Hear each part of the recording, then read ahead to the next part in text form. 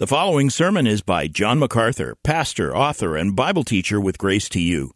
If you've never contacted Grace to You, we want to send you a free booklet by John titled Defeating Discontentment. It gives you 7 practical principles that will help you face setbacks and difficult circumstances and experience contentment even when life turns upside down. Request your free booklet titled Defeating Discontentment by writing to defeating@gty.org.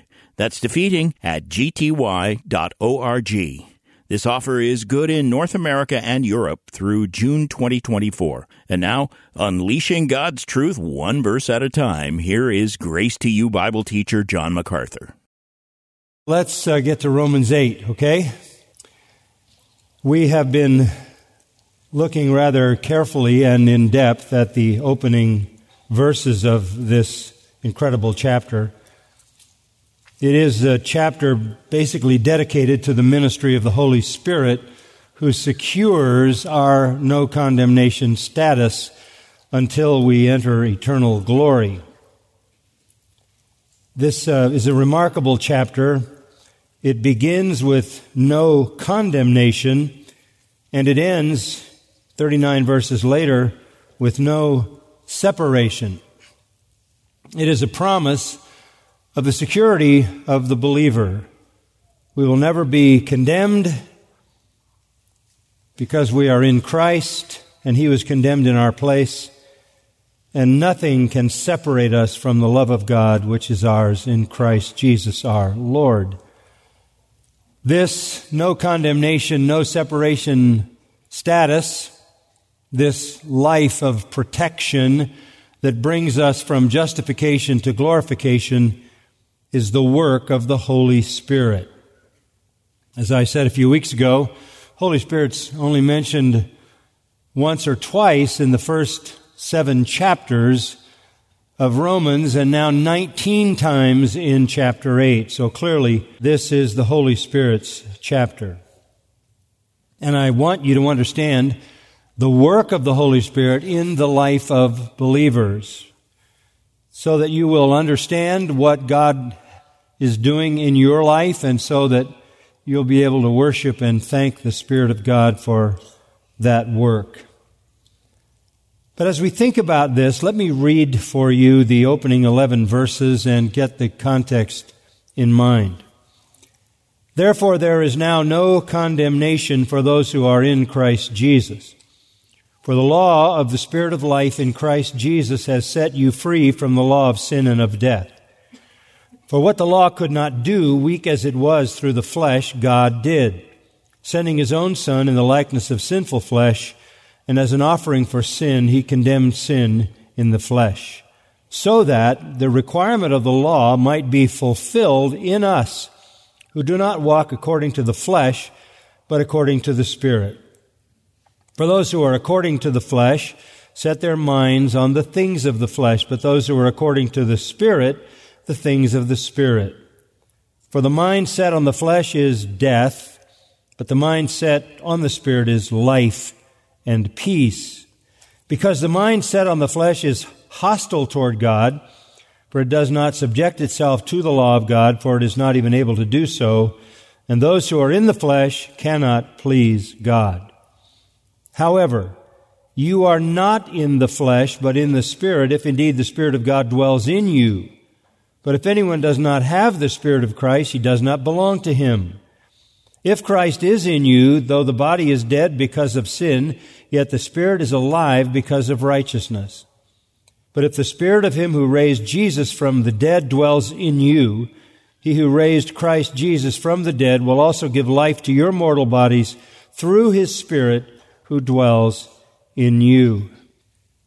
There's a lot there, and we've been talking about this section for 4 weeks. And what I want to remind you of is that this is clearly a definitive distinction between a non-believer and a believer. Someone who has been regenerated, born again, transformed, converted, whatever language you want to use, and the unaided condition of the sinner. There is a difference between sinners and saints.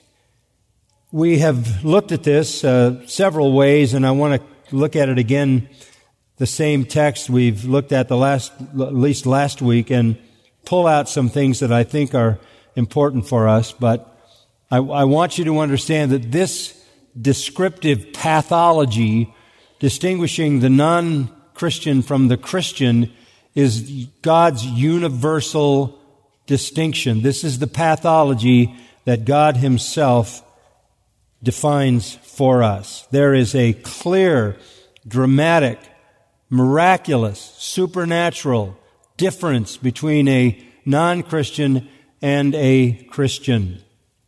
But before we look at that in some detail, I want also to mention one other thing.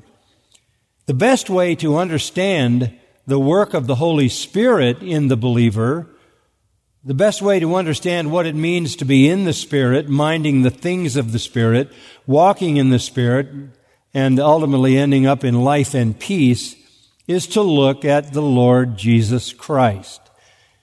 Because what the Spirit does in the believer is essentially what He did in Christ. Obviously, in our case, relative to our humanness and our sinfulness.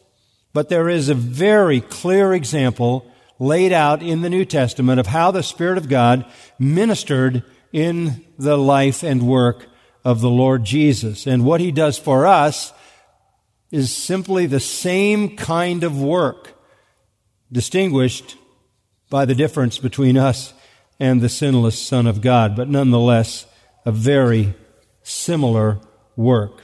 If you understand the ministry of the Spirit in Christ, then you will understand His ministry in your life. So let's take a look at that.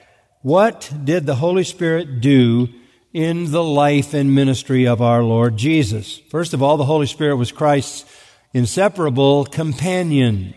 His inseparable companion. All the activities of His life occurred in the presence of and by the power of the Holy Spirit.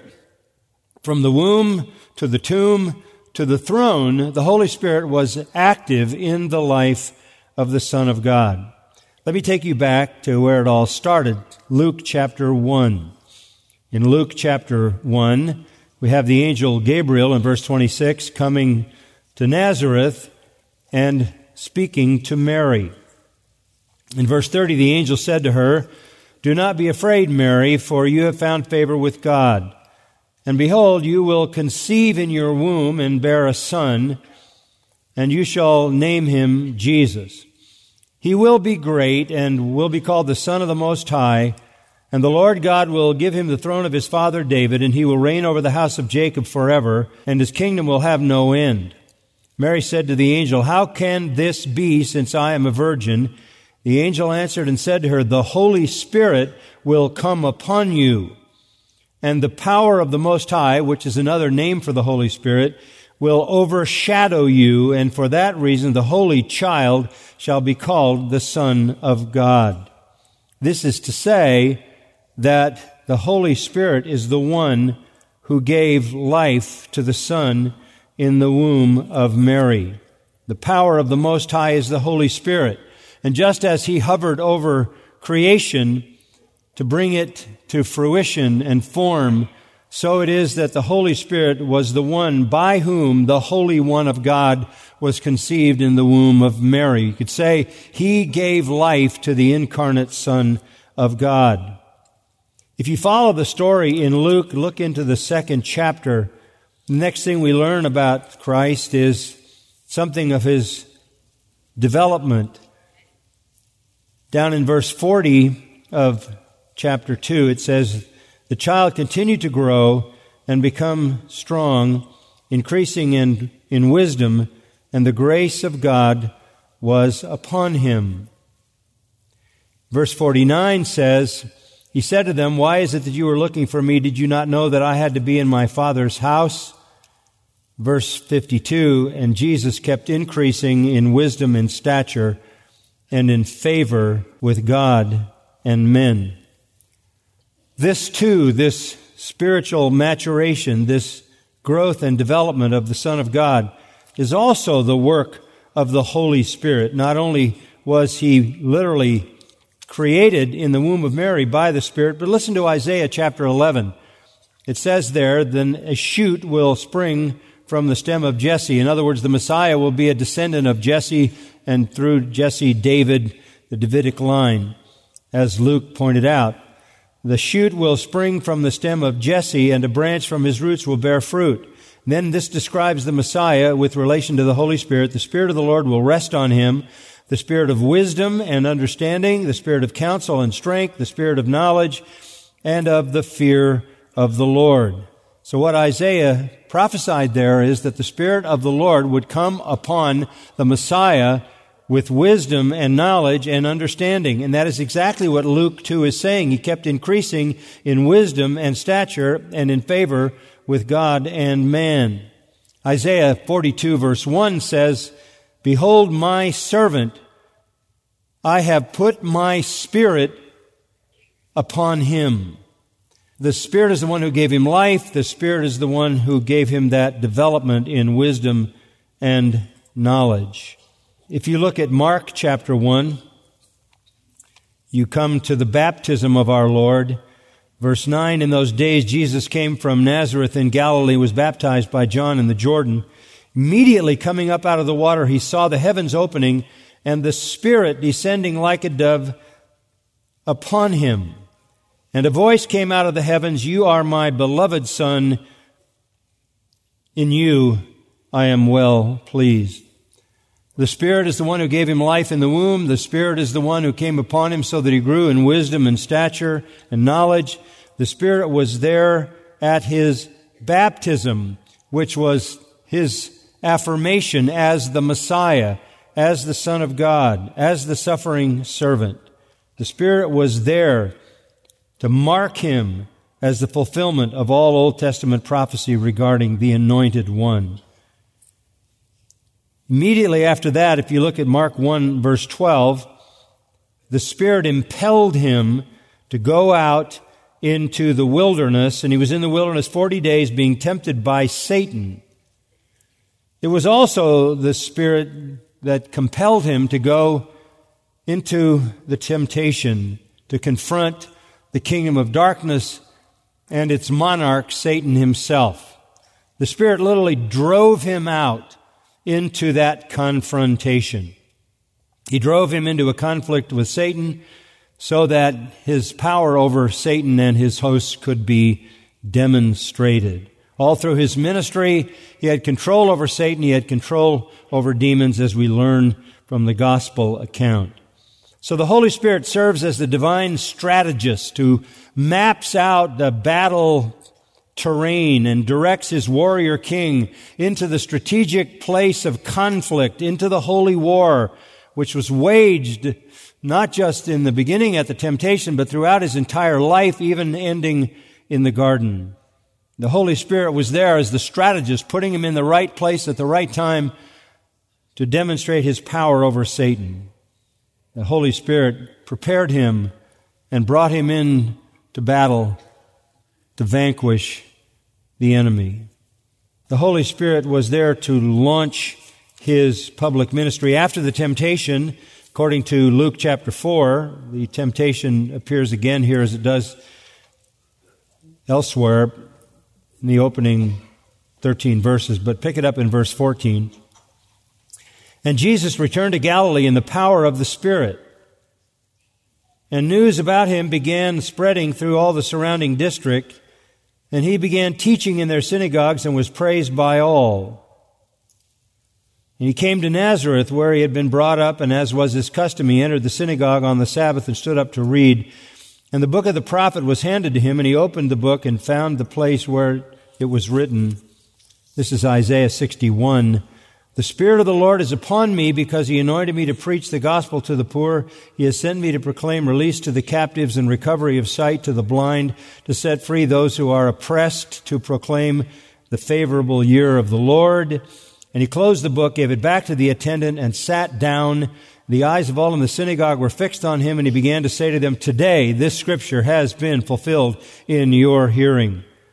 He comes out of His temptation right into his ministry. And as the Spirit led him into temptation, it says in verse 14 that the Spirit also led him into ministry, beginning in Galilee in the power of the Holy Spirit. His whole ministry was empowered by the Spirit of God. He walked perfectly in the power and presence of the Holy Spirit. In fact, in Matthew chapter 12, the familiar portion of Scripture, the leaders of Israel had said about him that he did what he did by the power of Satan, Beelzebul, that title for Satan. They said he was satanic. And Jesus said, this is blasphemy against the Holy Spirit. Why did he say that? Because it was the Holy Spirit who was ministering in him and through him, and to discount his work and to attach it to Satan was then to blaspheme the Holy Spirit. So his very conception in the womb of Mary was the work of the Spirit. His growth and development was the work of the Spirit. His baptism, or the inaugural event that put him into the place of identity as the Messiah and launched him, was in the presence of the Spirit. His temptation was directed by the Spirit. His ministry was a ministry in and through the Spirit. And then even in his death, a marvelous statement is made in Hebrews 9:14. It says, the blood of Christ, who through the eternal Spirit offered himself without blemish to God. The blood of Christ, who through the eternal Spirit offered himself without blemish to God. Even in his dying, he was under the power of the Holy Spirit. It was the Holy Spirit who empowered him to die.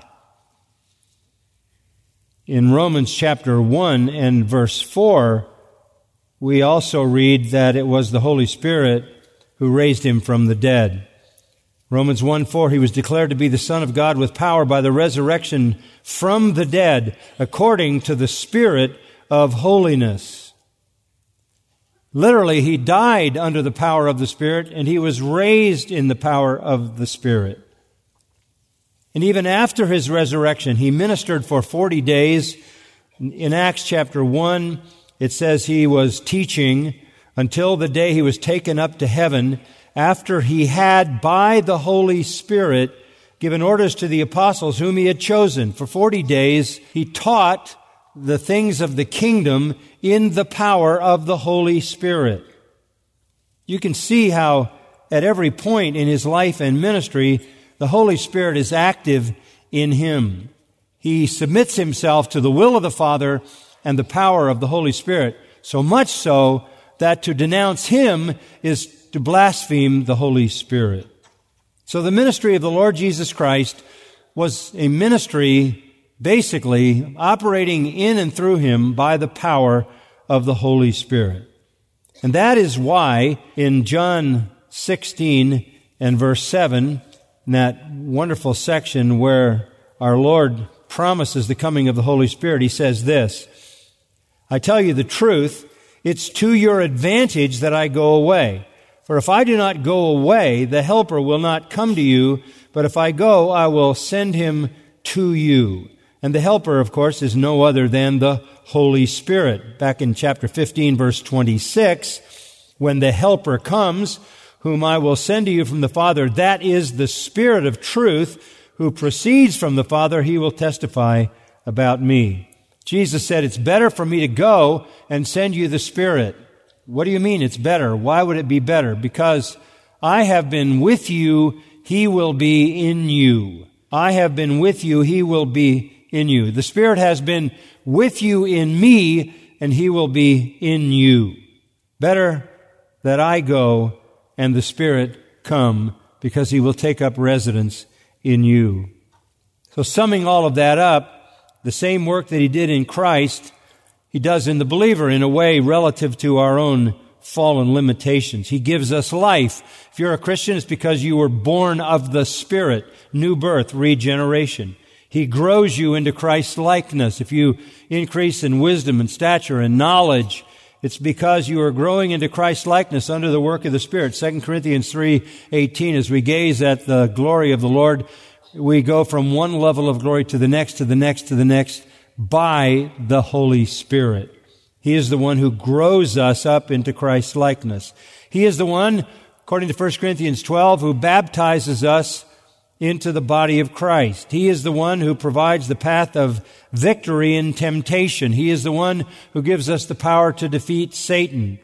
He is the one who gives us the ability to overcome suffering. Peter calls him the Spirit of glory, who is with us in our suffering.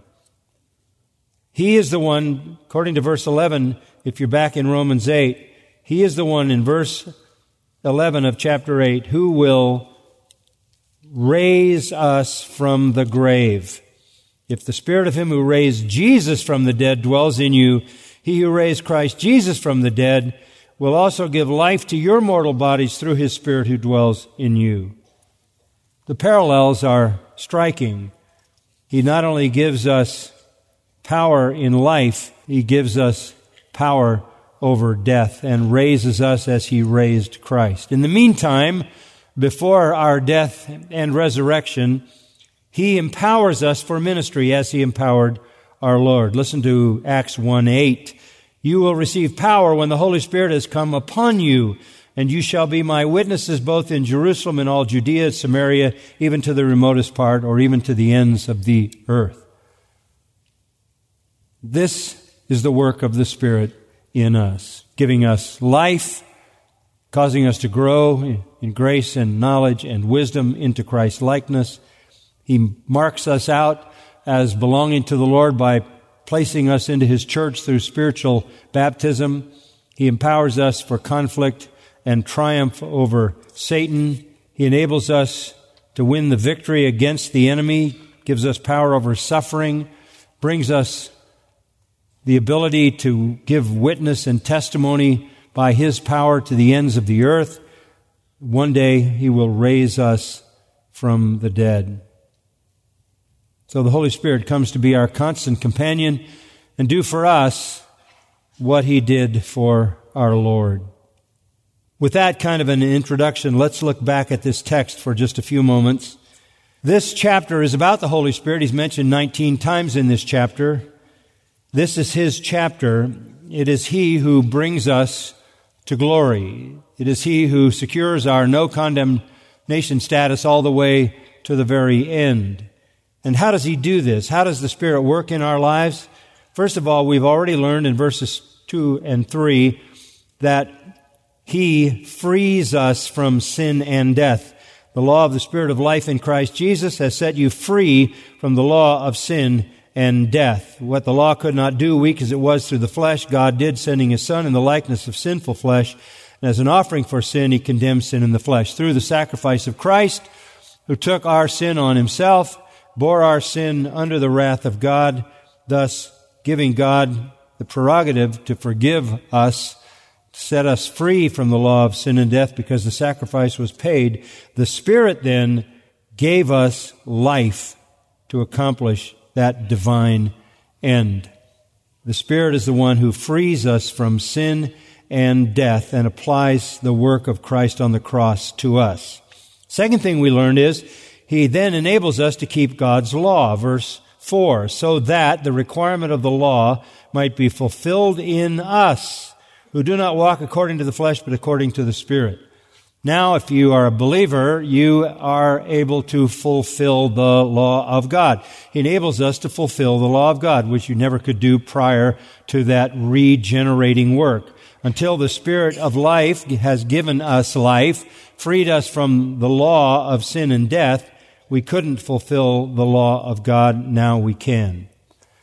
The third thing that we noticed here, and this is the thing that I want to look at a little more today, how does He enable us to keep God's law? How does He free us from sin and death? He does it thirdly by changing our nature. By changing our nature. It is a deep, profound change at the very core level of our personhood. He changes our nature. Back to verse 4, the law can be fulfilled by those who do not walk according to the flesh, but according to the Spirit. There's a new life principle. There's a new life power here. It is according to the Spirit. And those who are according to the flesh, verse 5, set their minds on the things of the flesh. But those who are according to the Spirit, the things of the Spirit. For the mind set on the flesh is death, but the mind set on the Spirit is life and peace. There you have the pathology of the believer and the non-believer. The non-believer operates according to the flesh, has the mind of the flesh, and he walks in the flesh. The one who has been regenerated is according to the Spirit, has the mind of the Spirit, and walks in the Spirit. The non-believer's end is death. The believer's end is life and peace. The Holy Spirit changes our nature. That is essential to understand. Throughout all the years of my life and ministry, I have written time and time again, preached time and time again on this basic principle, Christianity 101. If you are a true Christian, you are a new creation. Old things have passed away, new things have come. You once were the slave of sin, you now are the slave of righteousness. You once loved the world, you now love the kingdom of God. You once were marked by sin and only sin. You were, as we saw last week, hostile toward God, verse 7, not subject to the law of God, not even able to be subject to the law of God, and verse 8, not able to please God. That is the condition, that is the sort of pathology of the non-believer, the unconverted person. Operating in the flesh, with the mind of the flesh, with the behavior of the flesh, hating God, unable to submit to God's law, cannot please God. That's non-believers. But the reverse of that is that those who are according to the Spirit, verse 5, mind the things of the Spirit, and they walk in the Spirit, as verse 4 says. So this is the description that sets these two categories apart. Total transformation. God doesn't divide people by any other means. Doesn't divide them by race or sex, education, possessions, culture. There's just two kinds of people in the world, those who are according to the flesh and those who are according to the Spirit. Those who are according to the flesh, who think fleshly things, who behave in fleshly ways, who are headed toward death, spiritual death and eternal death, are those without God. Those who have been transformed by the Holy Spirit now live according to the Spirit, think according to the Spirit, walk according to the Spirit, and the direction is life and peace. Look, this is a simple thing to understand, but it escapes so many people. You cannot claim to be a Christian unless your life is transformed. The bent of your thoughts and affections and pursuits and behaviors and actions is the only decisive test of salvation. It's not what you did in the past. It's not that you are religious. It's not that you prayed a prayer. It's not that you asked Jesus to save you. No, what distinguishes a believer is character. Character. His life is according to the Spirit. He thinks the things of the Spirit. He walks in the Spirit in the direction of spiritual life and peace. This is the divine diagnosis of the human heart. And you're in either one or the other of these categories. And that's what we looked at last time. The basic reality is that if you're still according to the flesh, you are hostile toward God, not subject to the law of God, not able to be subject to it, and you cannot please God, and you're headed for eternal death. That's what the Scripture says. We're talking about the bent, the disposition, the direction of your life, the controlling internal influence of your life. And I've said it this way a few times in the past. You know someone is a believer basically because you look at three things. Number one, love. True believers love the Lord. They love what the Lord loves. They love the church. They love the Word of God. They love other believers, and they even love those who need to be loved evangelistically. They're marked by love. Second thing they're marked by is humility. They're broken people. They have recognized their sin. They have confessed their sin, repented of their sin, come to Christ for their sins to be forgiven. So they understand their weakness very, very well. They've made the ultimate recognition of their own wretchedness. There's a humility built into that, and their life continues to be marked by that humility. They bow the knee eagerly and willingly to the Lord who is their sovereign. And the third thing is obedience. True believers obey the Word of God. That's the bent of their life. Not perfectly. We already went over that in Romans 7. We struggle because we're still this new person, this new creation is still incarcerated in unredeemed human flesh. And so we don't do what we want to do. We do what we don't want to do. We struggle. But the bent of our life is clear. So when you look at somebody and you say, I wonder if that person's a believer, there's just one thing you look at, character. Character, not confession, not religious activity, but character. Do they indulge the flesh? If they do, they're corrupt. It's that simple. People can hide their true condition in religion. And they do in the church all the time.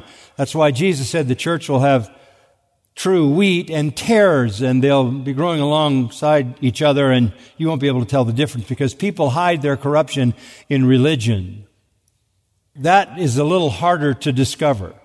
When people appear to have evidences of transformation, but they're superficial, they're fraudulent, they're fake, they're hypocritical. I'll give you an illustration of that, might help. Back in the book of Amos, the prophet Amos, you may remember, was from the southern kingdom, Judah, but he was called by God to prophesy and preach to the northern kingdom of Israel that was going to go into captivity. And he was very firm in preaching judgment to come. But look at chapter 4. It's a good illustration. In chapter 4, as the prophet Amos speaks to the people of the northern kingdom Israel, he says down in verse 4, we just pick it up in the middle, bring your sacrifices every morning, your tithes every 3 days. He's describing what they are doing. Offer a thank offering also from that which is leavened, and proclaim free will offerings. Make them known. For so you love to do, you sons of Israel, declares the Lord God. That sounds good. You love to bring your sacrifices every morning at the morning sacrifice. You love to bring your tithes every 3 days. You love to bring the thank offering, which was grain. You love to proclaim free will offerings. You love to do all of this. This is religion. But if you go over to chapter 5, verse 21, the Lord says this through Amos, I reject your festivals, nor do I delight in your solemn assemblies. Even though you offer up to me burnt offerings and your grain offerings, I will not accept them. I will not even look at the peace offerings of your fatlings. Take away from me the noise of your songs. I will not even listen to the sound of your harps.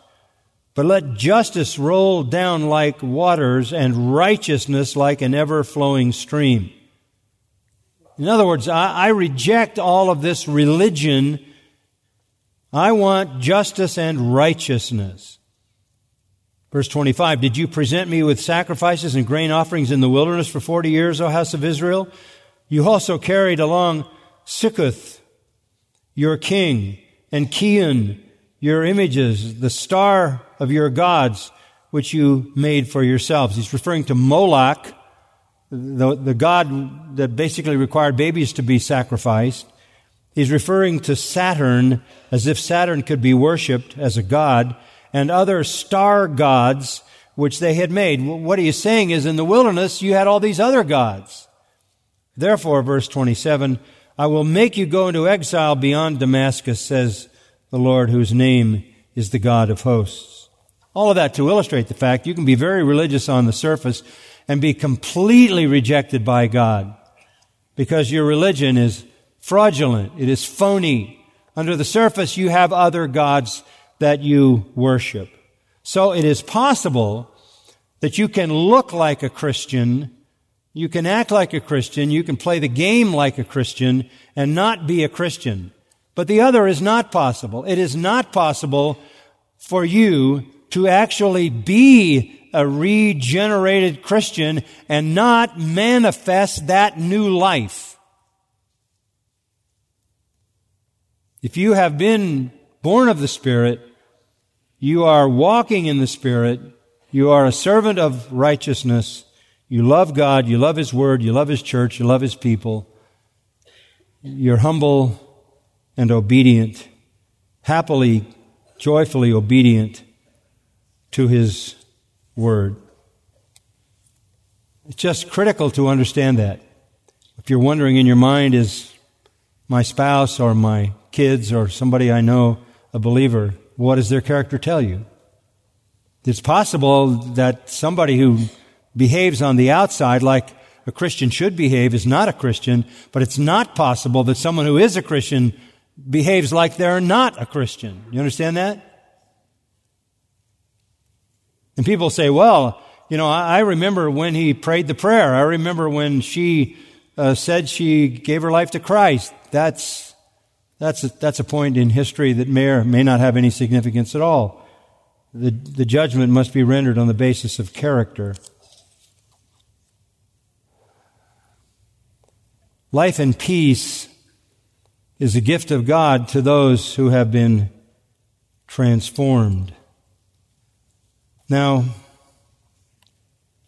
life, sweet communion with the Lord, eternal life, peace, meaning the reconciliation with God that has been secured forever. We have been reconciled to God. That's peace with God.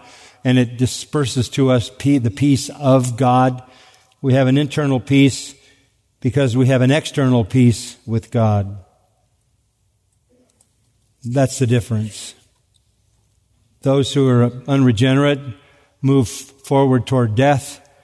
Those who are regenerate move forward toward life and peace. Now, I want you to look at verse 9, and that was a lot of review, but I want to go down to verse 9. Here we have the description of the believer. However, you're not in the flesh, but in the Spirit, if indeed the Spirit of God dwells in you. But if anyone does not have the Spirit of Christ, he does not belong to Him. If Christ is in you, though the body is dead because of sin, yet the Spirit is alive because of righteousness.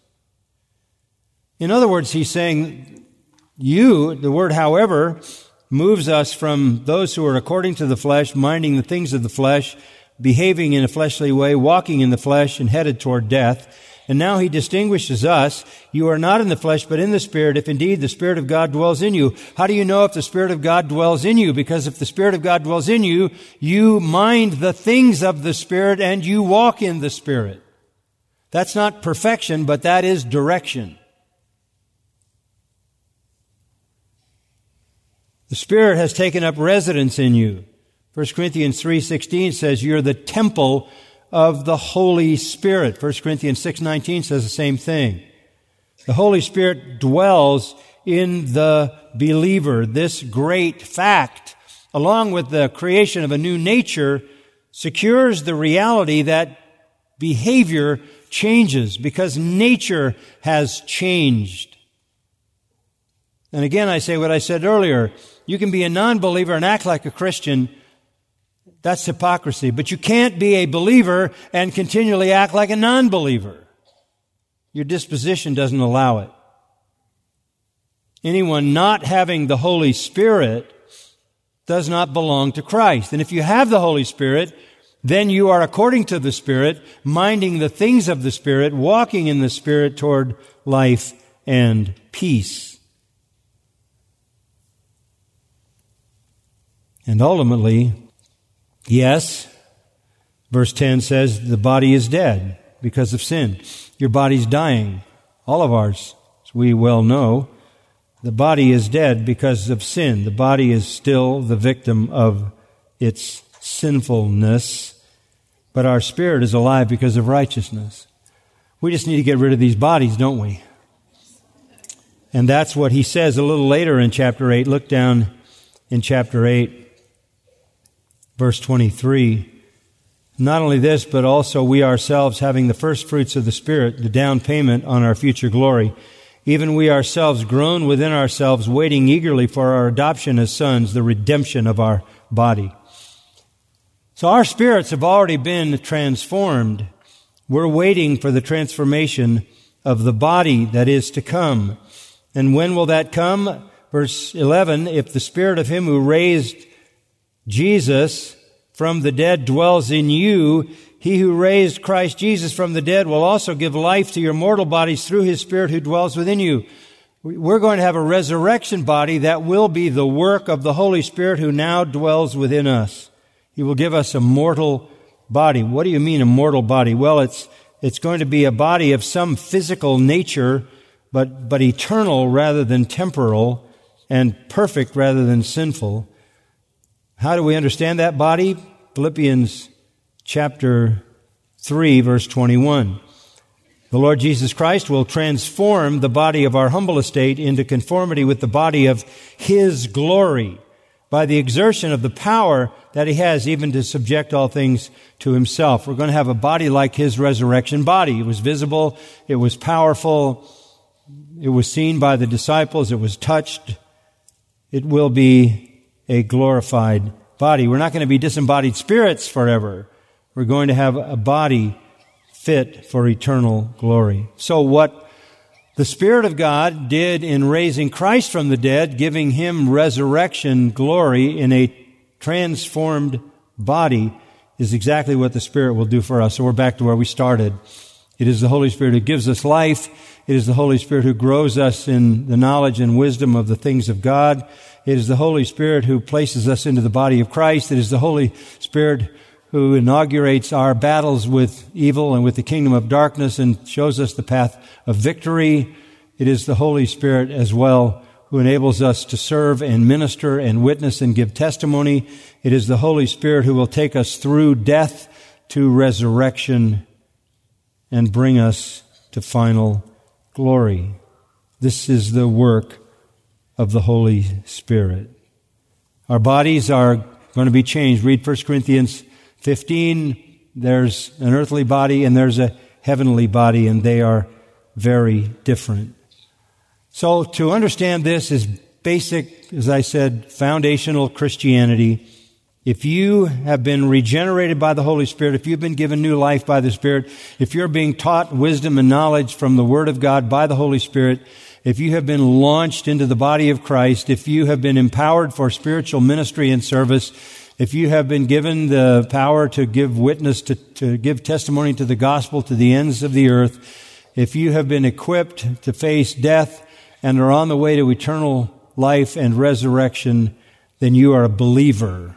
And it will show itself in the fact that you think the things of the Spirit, they're on your mind because that's your nature, and you walk according to the Spirit because your behavior follows your nature.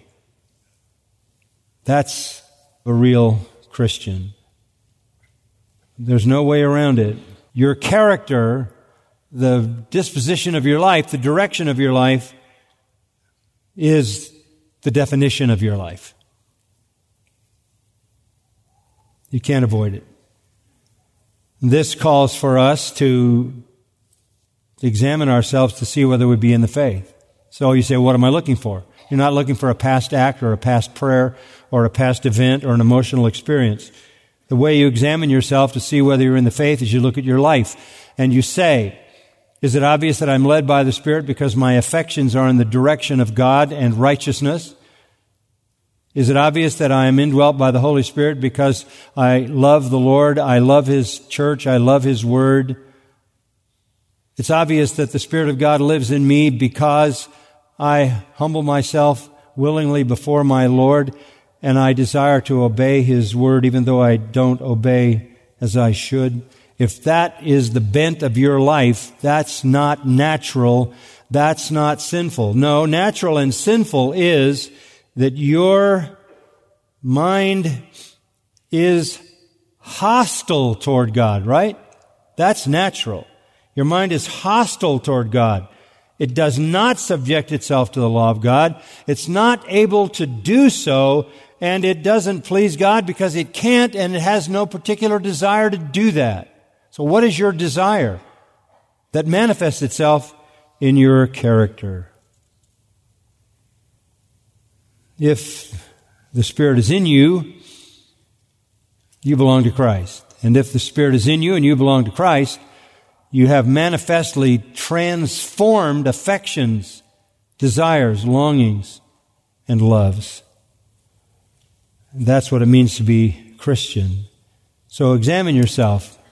Not a past event, not a past experience, but present character. Can it only be explained by the power of the Holy Spirit in you? Let's pray together.